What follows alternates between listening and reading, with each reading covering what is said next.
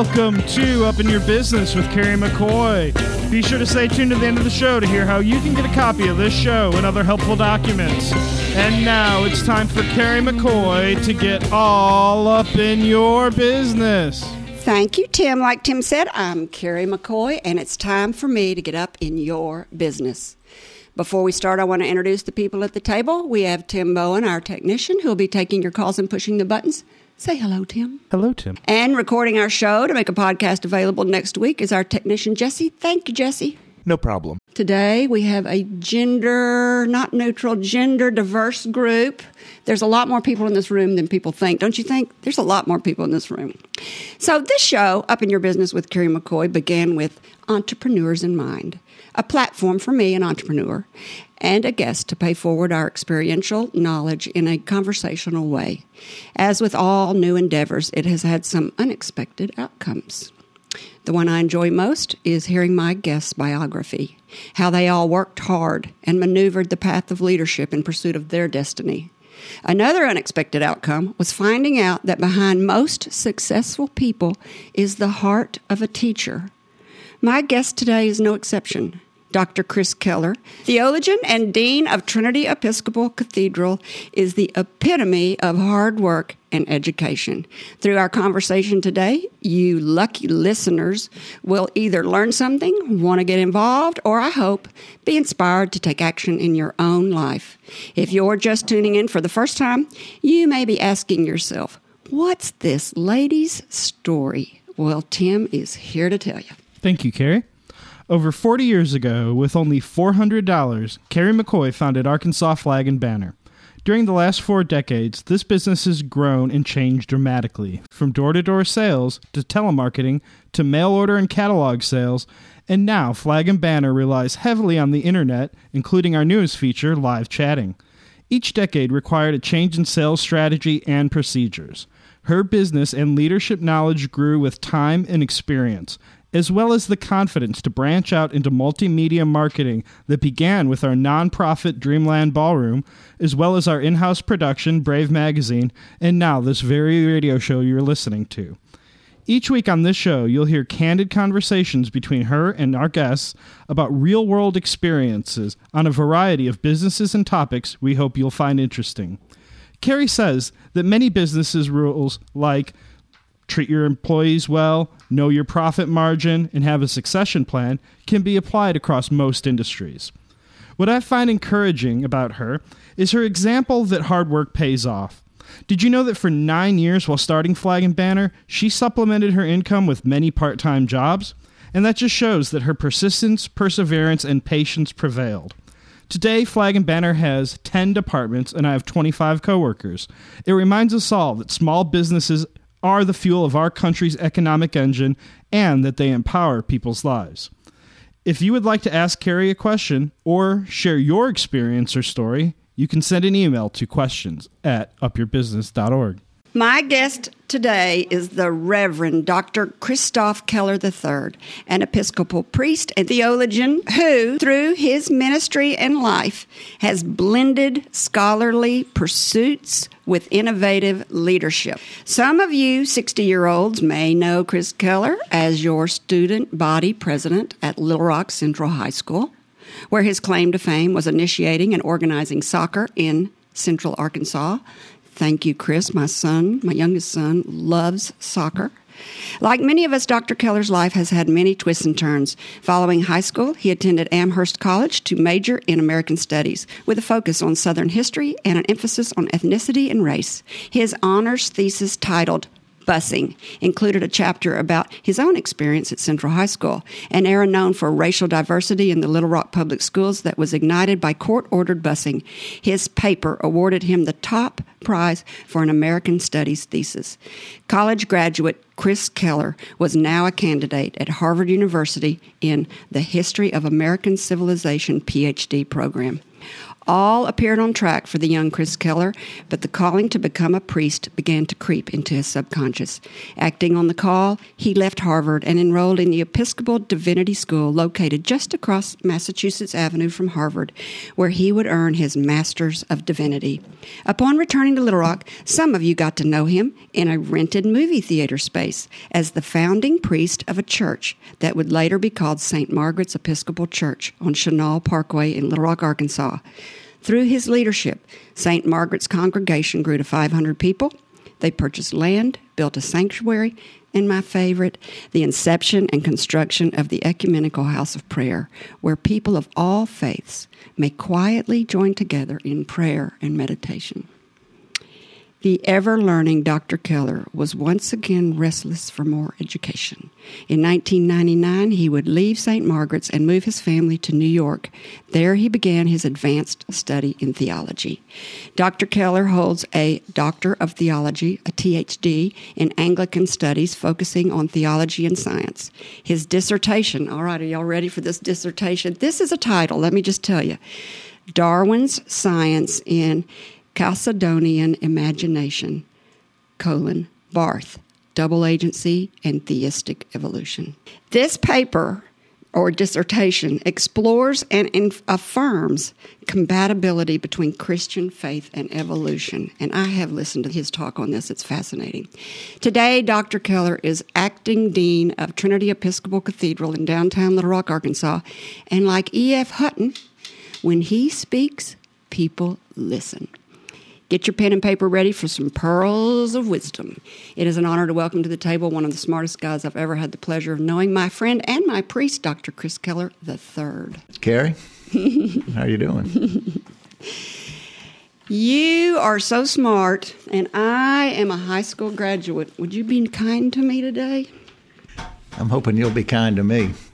I think that the disadvantage is on this side of the table. I do have the gift of gab, I'll have to say that. But you're a great listener, so here we go. You believe in Christianity and evolution. You believe in Christianity and gay marriage. And your family, more specifically your father, has a long history of standing up for desegregation in the South. I want to talk about all of that. But first, one thing I did not mention in our bio that says a lot about you is your mother was a Murphy of Murphy Oil, and that you have the wherewithal to do anything in the world you would like to do, and yet you chose a career of service to others. Why? Well, I was raised in faith by my mother and my father, and given to understand that whatever it is we do in life, we do it as a steward of the gifts that God has given us. And that could be a career as a history professor, as I thought I would be, or a farmer, or somebody working in the oil industry, or anywhere. So the question is, what talents do you have, and what do you believe that God is calling you to do? And it takes everybody a while to sort that out. And after I got it sorted out, I went to seminary. Was there one thing that happened that made you say, this is what I got to do? Or did it just start creeping at you? It started creeping on me. I was in graduate school at Harvard, and I would ride the subway to Cambridge from Boston, where we lived, and I just began to have a feeling that I was being moved to become a priest, which by then I was 23 or 4 years old, and hadn't had that feeling before. I didn't think it was preposterous, but unless I felt I was called to do it, I wasn't going to volunteer. And it just began to dawn on me that I was called. So it was not one thing that happened one day. Like some people say, I just had this one day, this one moment, and I thought, this is what I need to do, and this is what I need to change. So this was just an evolution of thought that kept nagging at you, I guess you'd say. It did, but it didn't take that long. I would say that it occurred over a period of about 3 months. I went from, I wonder if I'm called to do this, to waking up one morning and saying, I really believe I am called to do this. Boy, that's a gift right there, knowing what you want to do. So another thing I did not mention in your bio is that your father was the Episcopal Bishop of Arkansas during the time of desegregation, that he went to Mississippi, an all-white church in Mississippi, and did what? Well, it was early in the 60s, and he was the dean of St. Andrew's Cathedral in Jackson. And not in Little Rock? Well, it was in Jackson, Mississippi. Oh, okay. And it was the Sunday after Medgar Evers was killed. And who's that? Medgar Evers was who was the president of the Mississippi NAACP, I believe, at the time, and was one of the great leaders in the civil rights movement throughout the country at that time. And he was assassinated, I think, in his front yard in Jackson. And surrounding that event, teams from the Student Nonviolent Coordinating Committee, SNCC, were attempting to integrate churches in the way that Freedom Riders had integrated dime stores, Woolworths, and bus rides and everything. And the teams were being turned away at other churches, and they at St. Andrews, St. Andrews knew they weren't going to turn them away. And the Freedom Riders were? Well, they were African Americans, and the group that came to St. Andrews was 4 women, and they came to the front door, and they were welcomed in and stayed for church. And when they walked out, one of them wrote later. She wrote a book about her life, Ann Moody. It was called "Coming of Age in Mississippi," and she says that the minister, who was my father, met her at the door, and he said, "Come again," and she said, and he said it as if he meant it, and I began to have a little hope. Isn't that a great story? Didn't he also make the front page of the newspaper? He was in that story with a photograph of him and the women was on the front page of the New York Times. That is a strong image. Mm-hmm. So how did your father end up becoming the Bishop of Arkansas? Well, in the Episcopal Church, we have elections, and well, he went from Mississippi to Arkansas? He was nominated to be the Bishop of Arkansas, and there was an election, and he was elected. And that's why he moved? Yeah. Mm-hmm. How old were you? I was just about to enter the 7th grade. What a weird time to move. It was. And then you ended up becoming the president of your class at Central High School. Well, my friend Carl Cross was the president of the class. I was the president of the student body. What's the difference? I didn't know that. Student body is everybody. The class is a class. Oh, shows how much attention I was paying in high school. I didn't realize that. See, I told you not to make me look stupid today, and you didn't. You don't even have to try. So how did you decide soccer was the sport that you wanted to bring to Central Arkansas? Well, like most things that happened, it happened organically. There was actually a group of guys that I knew from Hall High School that were playing a pickup game kind of on a regular basis. And I was with a group of people from Central that summer that went on one of those 6-week see every country in Europe trips with a bunch of high school teachers, which was the most sustained 6 weeks of fun in my entire life. And we started playing pickup games over there.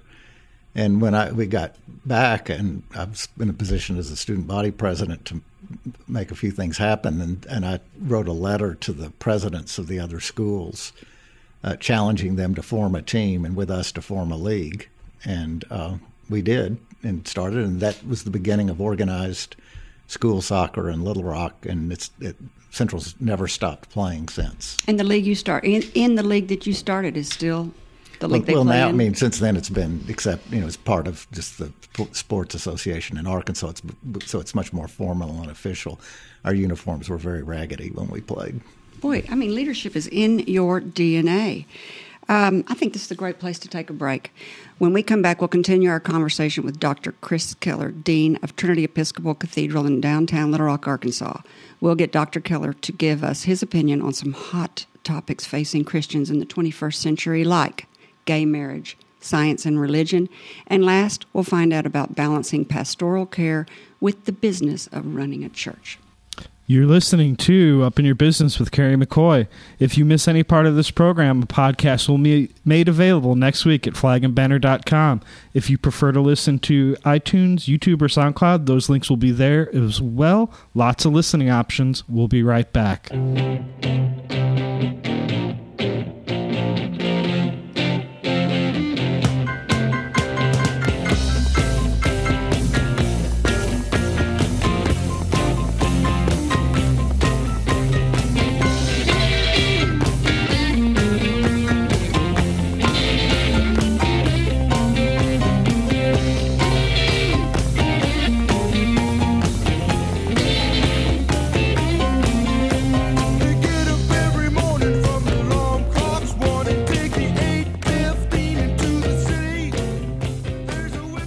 love that song. I say that every time. I wish everybody could see us in here rocking the house with that song. I don't know. I just like it. Anyway, you're listening to Up in Your Business with me, Carrie McCoy.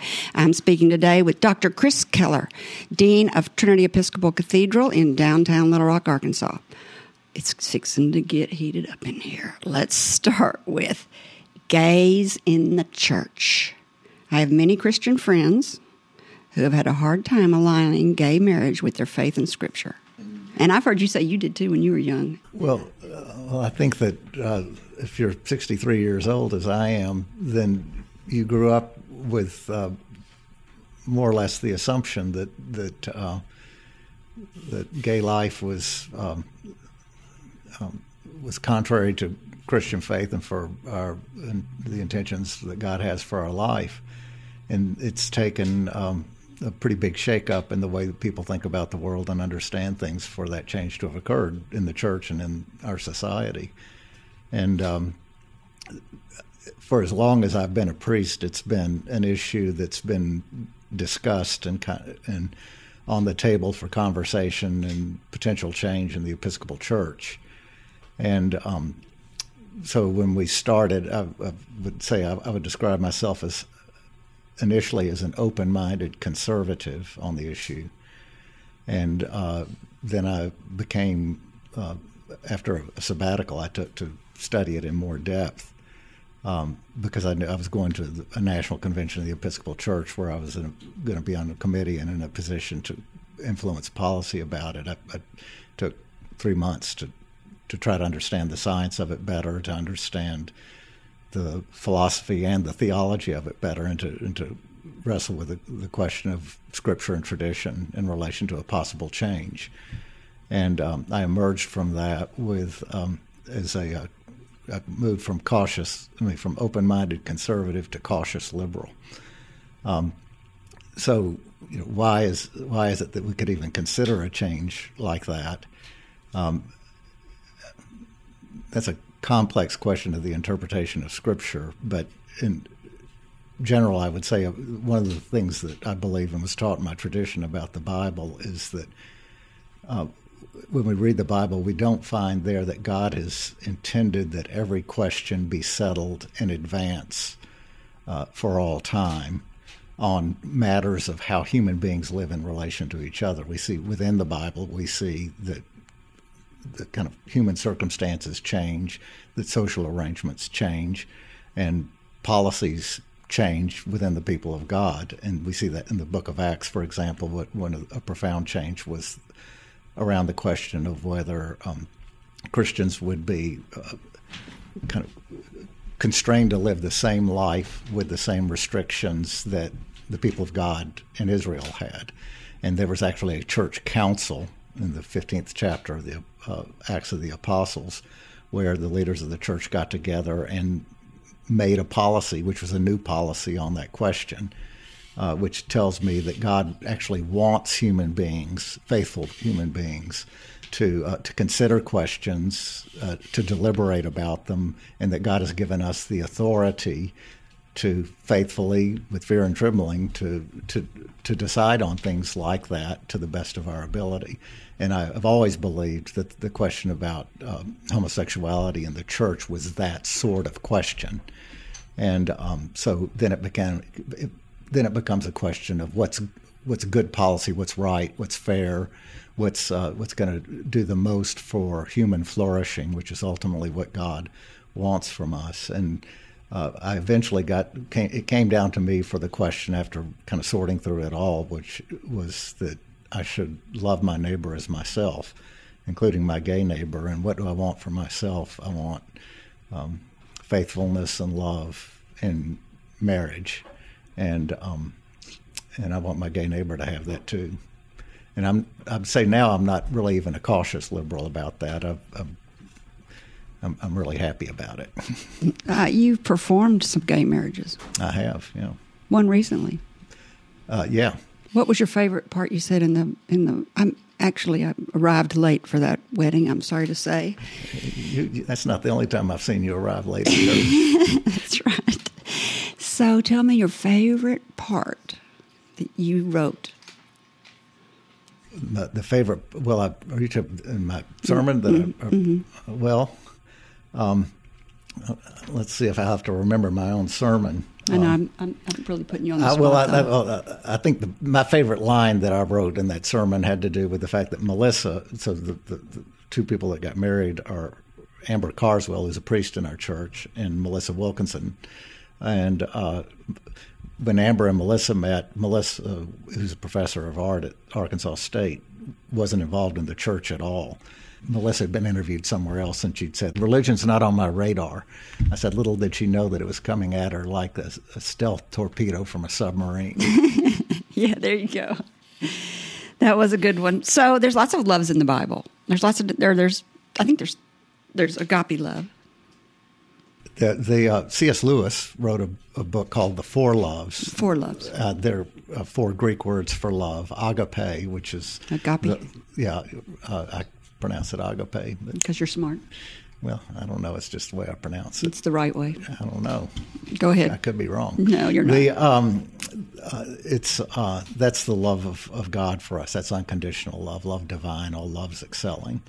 There's eros, which is romantic love. That's the love that kind of pushes us around the room and makes us want to marry someone or love them.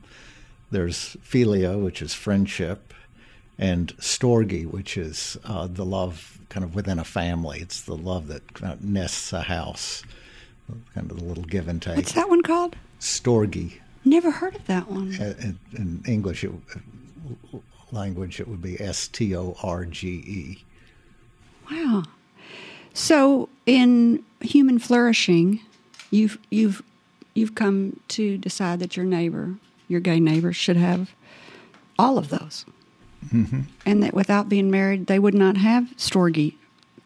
I think that those loves exist outside of the institution of marriage, and there are lots of heroes. Right. All of them do, and so I don't think that marriage is a requisite condition for those kinds of things, but the kind of commitment that marriage represents is, and one of the other things I said in that sermon is that the good marriage, the happy marriage, consists of kept promises and answered prayers. So what happens in a marriage service is that people make promises for unconditional love, for agape, and we pray to God in the same service that God will work in us and through us to help us answer those prayers. So happy marriages, kept promises, and answered prayers. And that is a unique relationship. I mean, it's unconditional. It's all in. And there are things that can happen in that relationship that can't happen outside of it, because I think that if you've got that kind of a relationship, that really, by definition, is a marriage. Mm-hmm. And so I think that the expansion of that understanding within the church sacramentally is a sign of what God's love is like for us, is an advance in the church. There's something, you can live with somebody, but once you get married to them, there's some sort of shift in consciousness or unconsciousness that I don't understand or know why it is, but the day after you get married, it just feels different. And it just is different.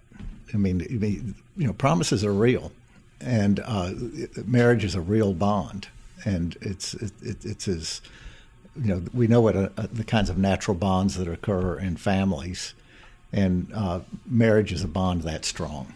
And not to mention that now that gay marriage is recognized legally, this may be a question you don't know, an answer you don't have, but can't now they're eligible for their partner's Social Security when the other one passes away, and they don't have to, and they automatically get the house.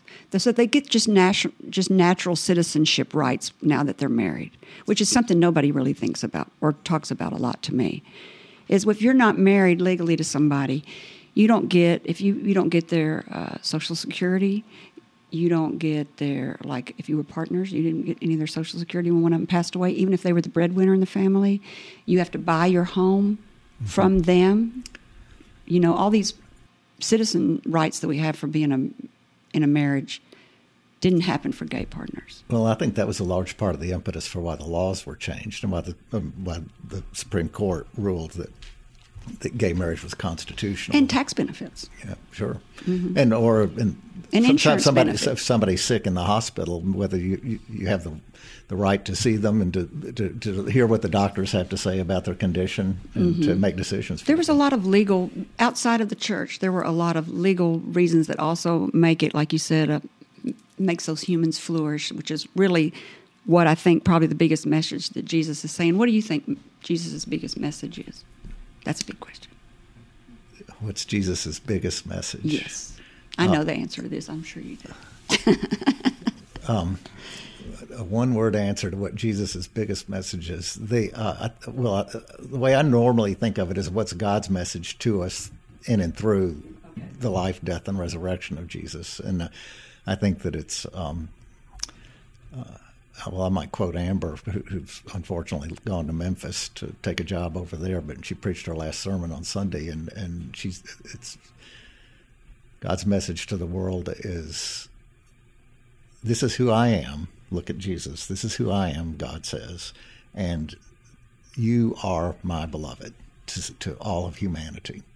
That God, there's a wonderful line in the novel Gilead by Marilyn Robinson where there's an old preacher who has a very young son, and he says to the young son, he's writing a little memoir for his son to read later, and he says, you're going to think that you have to, in some way or another, earn my approval and your mother's and my love for you. And he says, what you can't understand is that your existence is a delight to me. And I'd say that is God's message to humanity in Jesus Christ. I mean, it comes with a lot of other things like life after death, with moral responsibility, a requirement to love our neighbors as ourselves. There's a lot to do that comes with it.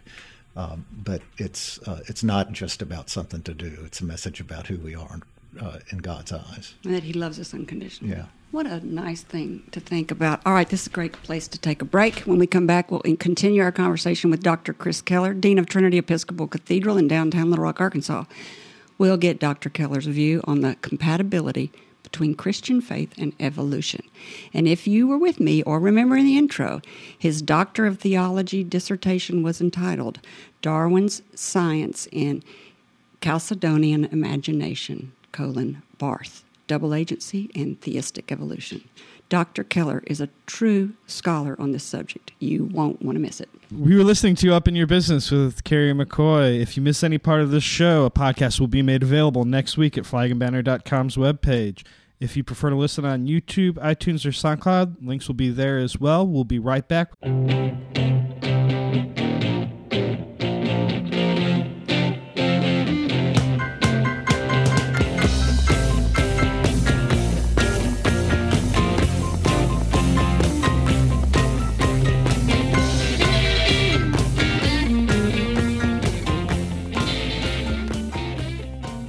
You're listening to Up in Your Business with me, Carrie McCoy. I'm speaking today with Dr. Chris Keller, Dean of Trinity Episcopal Cathedral in downtown Little Rock, Arkansas. Look, we've already got a phone call. All right.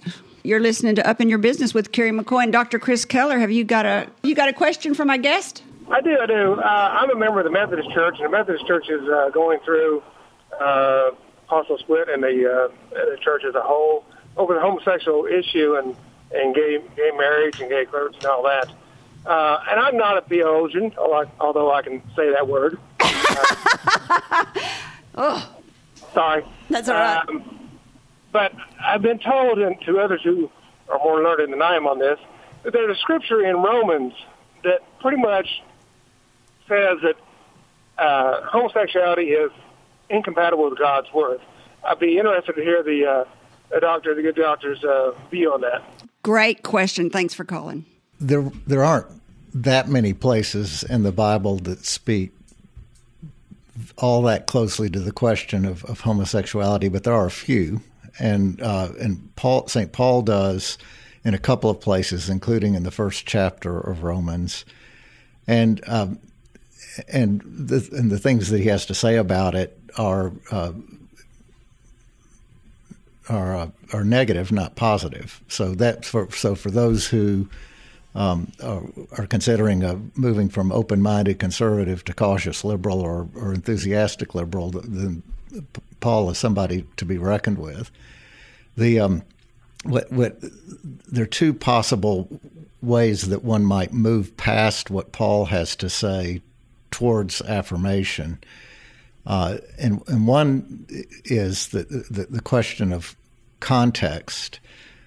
So what Paul is talking about in the first chapter of Romans is that he's kind of this is his entrance, his introduction to this masterpiece of theology and both pastoral theology and kind of absolute theology in Romans, and he's saying the introduction is that the world has gotten more and more estranged from God, and the problem is kind of chasing after false gods instead of the true God, and he cites as kind of an illustration of how kind of out of kilter things have gotten. Is that I think he's talking about women.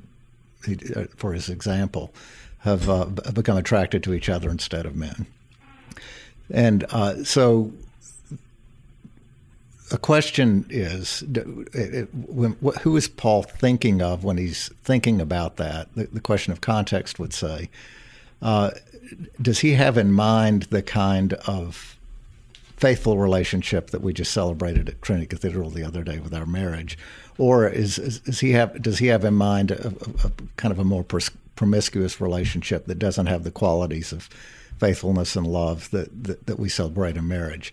And I think there's a pretty good argument to be made that the kinds of homosexuality that Paul was familiar with are not the kind of faithful love that we're celebrating and upholding in the church. So, and I think there's a good case to be made about that. It's not an airtight case. I mean, and it's possible for me to believe that if you kind of put the question directly to Paul back in the first century, what do you think about gay marriage? He might have said, well, I'm against it. It's possible that he would say that. I don't know that.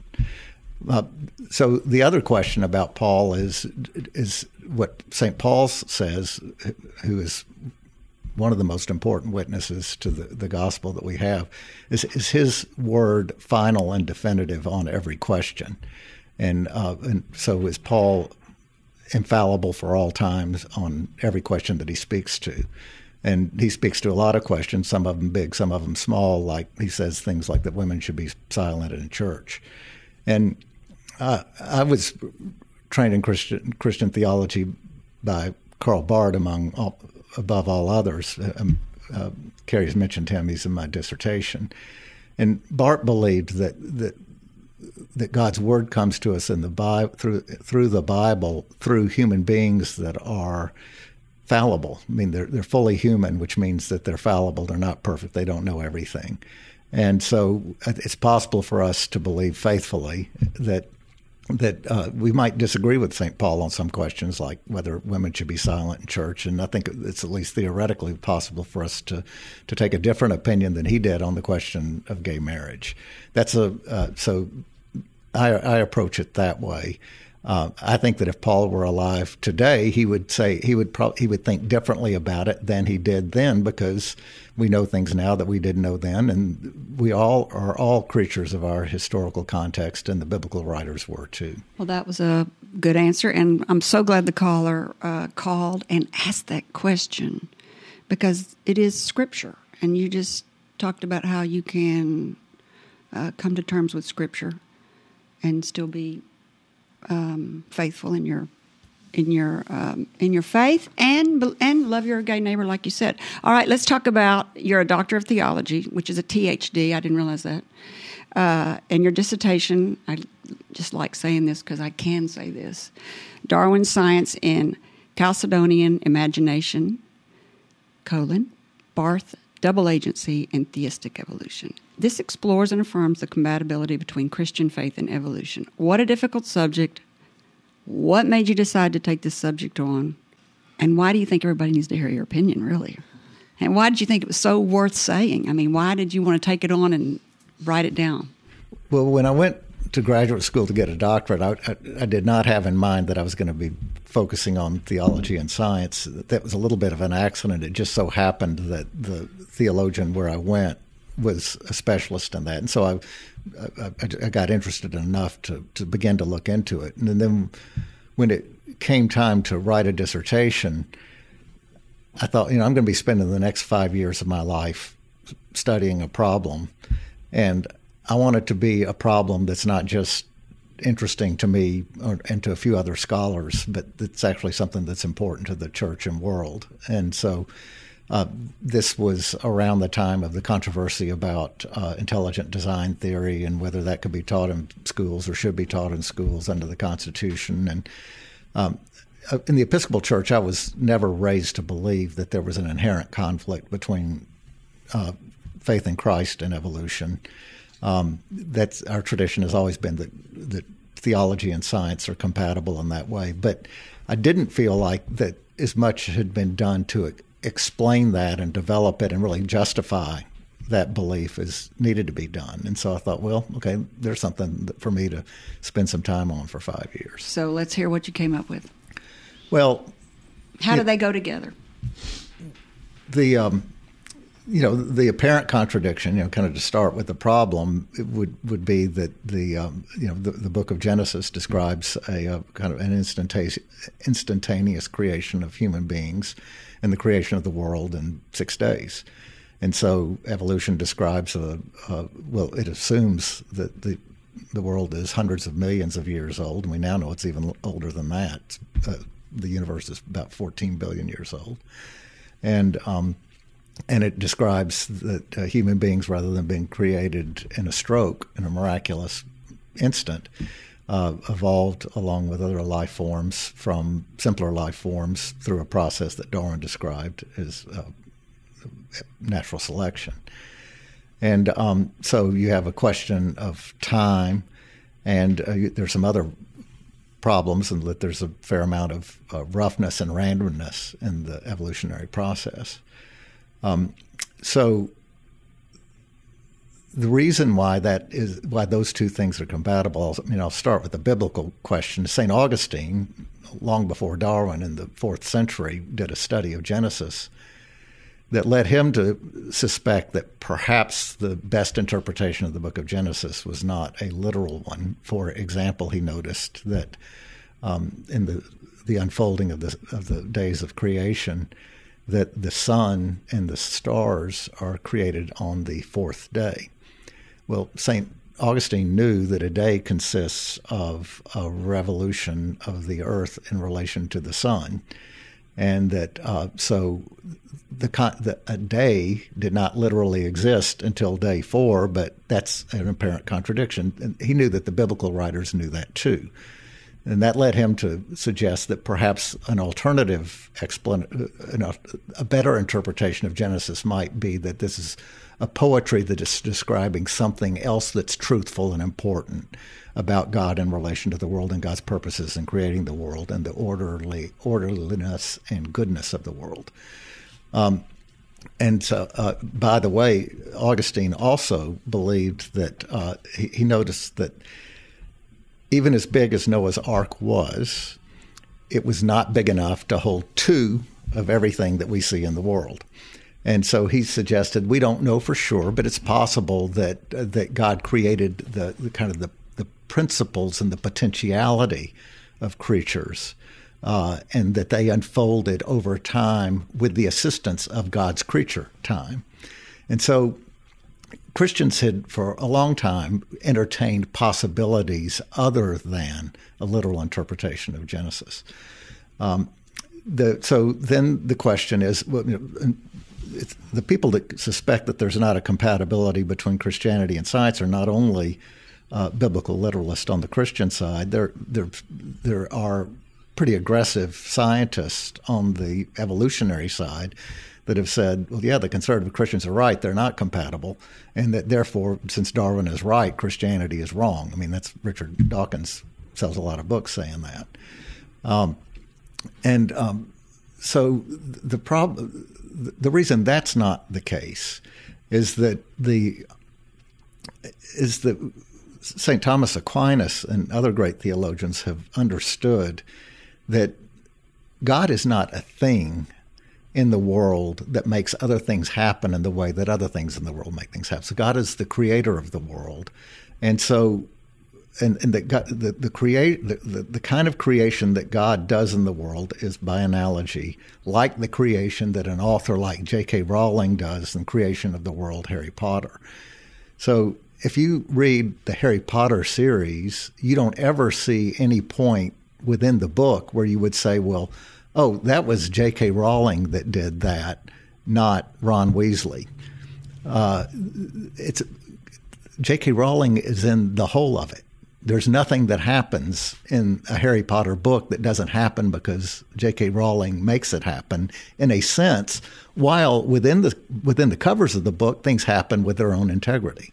Well, Aquinas knew that that's what we mean when we say that God is the creator of the world, that things can happen kind of on their own with full explanations by science, and yet God is intimate to the things as they happen, and that they wouldn't happen without God, and ultimately they only happen because God either wants them to or permits them to, and so that's what Chalcedonian imagination understands, that the creative process has its own integrity while also being a vehicle and an instrument for God's will.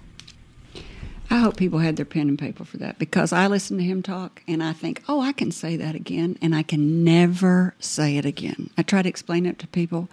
So you are saying that God is the umbrella of the world, and that all of science can happen under God's umbrella. That's not my metaphor, it's yours, and I think it's a great one. Well, there you go.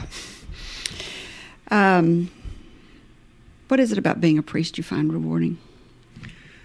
What I tell people that are thinking that they might be called to be a priest is that you need to understand that, number one, it is immensely fulfilling. You get to do things in people's life that you have a privilege of access to people in their life at certain moments that no one else has. It's immensely fulfilling. It is never boring, and it is a lot harder than it looks. But it's the first part that is what makes it me glad that I do it. So that kind of leads into the balancing of the church as a business, the pastoring to your congregation, the outreach program, the preparing your sermons. I mean, most people come to church for the services, but that's only a part of what you do. It roughly divides out into thirds for me, and I think probably generally this is true, that a third of my life, my time in ministry, is spent in the kind of the creative process, preaching the gospel, preparing sermons, teaching the faith, preparing classes. That's a third. A third of it is in pastoral ministry, visiting sick folks, going to see people when they're about to die, preparing funerals. We've had a funeral yesterday, and I've got one tomorrow. So that's not a typical week, but there's a lot of pastoral work, one-on-one and with groups. And then about a third of it is running an organization. And at Trinity, it's a pretty complex organization. It's a big job, just kind of pulling the levers and paying the bills and all of that. I mean, there's hiring and firing. Mm-hmm. Yeah. There's training, just like every business. Mm-hmm. And then you find this time to do, like you said, all that other stuff. Which one do you like the best? I guess I already know that. You already answered that, didn't you? Well, yeah. I like the.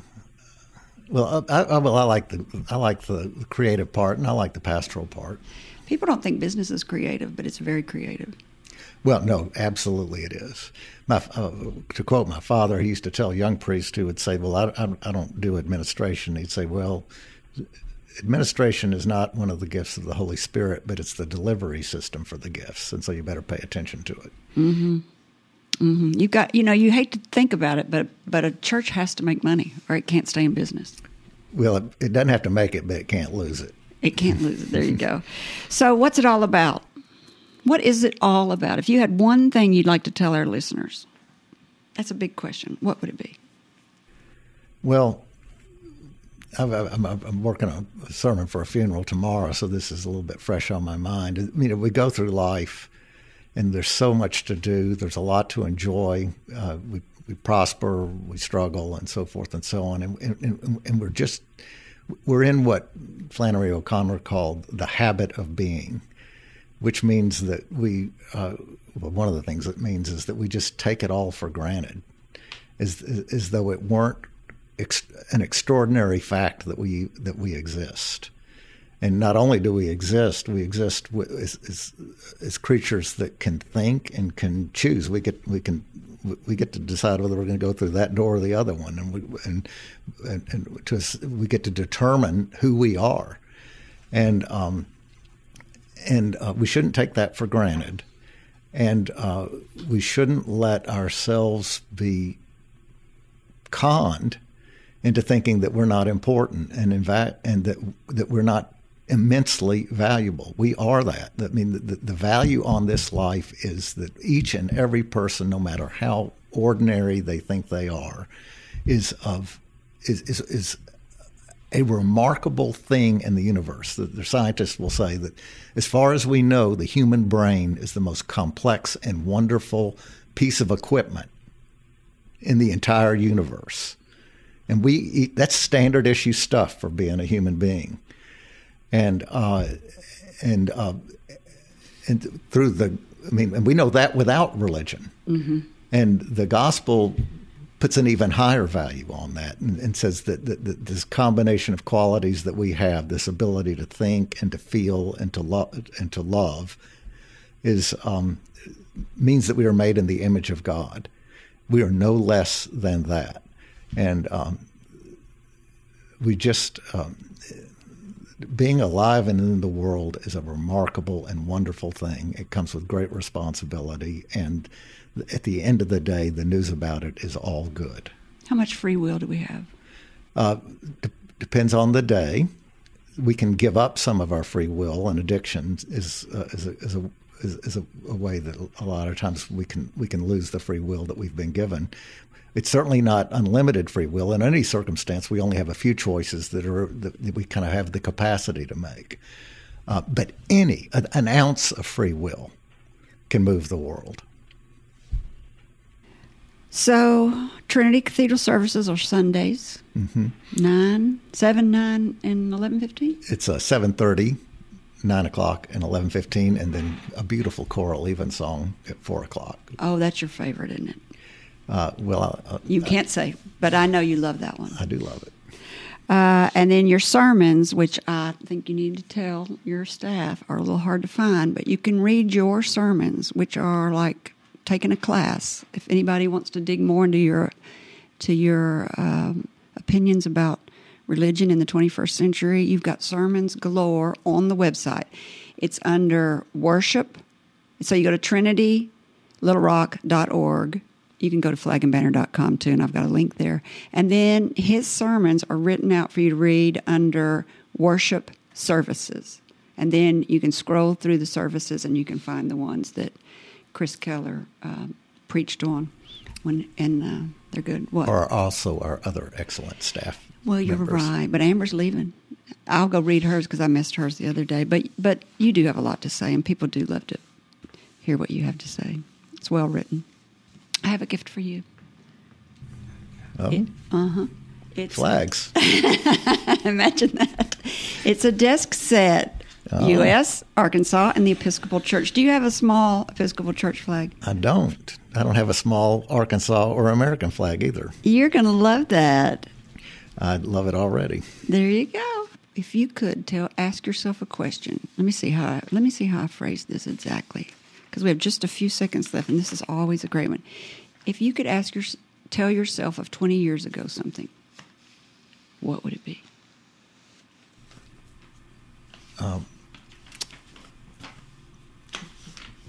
That's a hard one, isn't it? Well, I'll tell you the thing that occurred to me. Uh-oh. The Razorback football's in for a rough ride. You don't think he's funny, but he's funny. All right, Tim, let's see. We've already talked about who we've got next week, so I want to tell our listeners that they've got a great entrepreneurial story that they would like to share. I would love to hear from them, to send a brief bio and their contact info to questions@upyourbusiness.org. and someone will be in touch. Thank you for spending time with me, and if you think this program's been about you, you're right, but it's also been for me. Thank you for letting me fulfill my destiny. My hope today is that you've heard or learned something that's been inspiring or enlightening, and that it, whatever it is, will help you up your business, your independence, or your life. I'm Carrie McCoy. I'll see you next time on Up in Your Business. Until then, be brave and keep it up.